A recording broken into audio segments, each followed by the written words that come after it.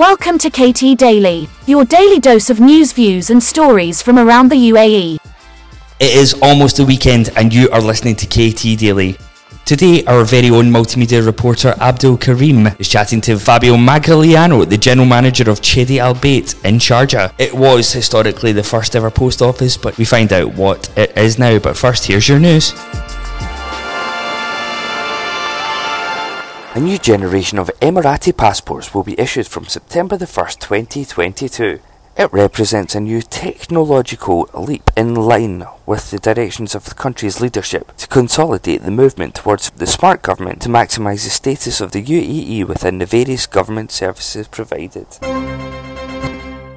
On International Youth Day, His Highness Sheikh Mohammed bin Rashid Al Maktoum, Vice President and Prime Minister of the UAE and ruler of Dubai, hailed Emirati youth as protectors of the country as the world celebrates International Youth Day. The final and fourth supermoon of the year lit up the UAE skies on Thursday night. The supermoon, known as the sturgeon moon, is named after the sturgeon fish caught during this time of year. Experts explained that the supermoon can appear up to 14% larger and 30% brighter than a full moon when it's furthest from the Earth. What was once the very first post office in Sharjah is now a thriving coffee shop and hotel. Our very own multimedia reporter Abdul Karim chats with the general manager of Chedi Al Bayt in Sharjah. This is his chat with Fabio Magliano. So Fabio, now with this hotel, you've been talking about welcoming the world, but now let's talk about the occupancy at the moment. You know, we've gone through COVID, now we're into this post-COVID era. How's the occupancy at the moment, and particularly in the summer? I would say it has been very successful. We have an incremental about 60% compared to last year. Last year, it's a year which we cannot really compare because of what happened around the world. We are lucky that we had a very, very good recovery. Also, the summer in general is a very challenging time in our industry, especially in this part of the world, because it's been very hot. People tend to travel now much easier compared to last year to a country which is a little bit more pleasant, especially with the heat. But we are still lucky to be better than last year. And main market being obviously mainly residents in the UAE, it gives us a better opportunity to cater to their need within the UAE, and having their staycation because they cannot travel or because they're stuck here at home. Exactly. Now, how do we cater to this staycation market? What does Sharjah has to offer, and your property in particular, for these staycationers in the country? For this year, what we did, we have implemented I don't call it an hotel credit, but it's a 1,200. Overall value that you spend to stay at the hotel, but you don't have to worry about any other that to enjoy the experience in the hotel with the package that will include all the F&B, will include the spa treatment for the couple, bed and breakfast, of course. So this 1,200 overall, it gives you everything that you need during the stay.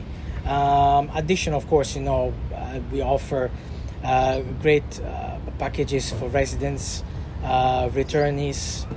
We have a lot of returning back guests, so it's a very, very good hotel to come back. Lastly, if you were to say to people, you have to come here and stay in Sharjah, what does Sharjah has to offer different compared to other Emirates, then what would it be? I would say it's all about culture. Here, Sharjah is the place that you experience the culture, the heritage, and the overall history that is available everywhere you go, from museums to where we are in Al Sharjah, to also activities as families they can go to.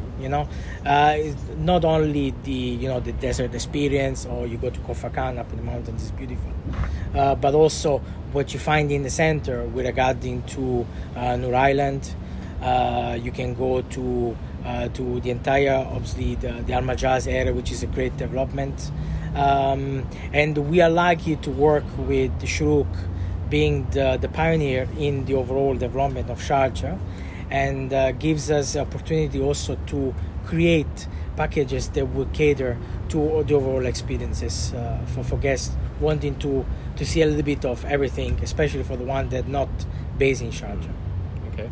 Lastly, if I were to ask you about the coffee over here at the Barid Cafe, you said it's very unique with specific beans and catered for. It's a very special experience here. So what is served in Al Barid? Well, Al Barid, first of all, obviously being the first post office in Sharjah, already sets the tone as an historical site. The people can come and visit and see. Al Barid itself creates great coffees. Is a coffee that is freshly brewed. It's not the usual conventional coffee that you find in any cafe. I think nowadays the market wants to have something a little bit more unique, something a little bit more not usual, coffee place that you go to, and I think they're doing great. We got coffee from Costa Rica, Brazil, so it's not really the usual brand of coffee. It's freshly brewed, it's brewed locally, and it's when you drink, you really have the flavors that would expect from an artisan coffee bean. Amazing. Well, thank you very much for joining us, Fabio. Pleasure. Thank you very much for coming. Thanks so much, Abdul, for the interview. Appreciated, as always. If you like that kind of content, please keep an eye on www.collegetimes.com. We have content like that at all times. And if you like the podcast, tell your friends, tell your family. We are here Monday to Friday at 8 a.m. So enjoy your weekend, and we'll see you on Monday.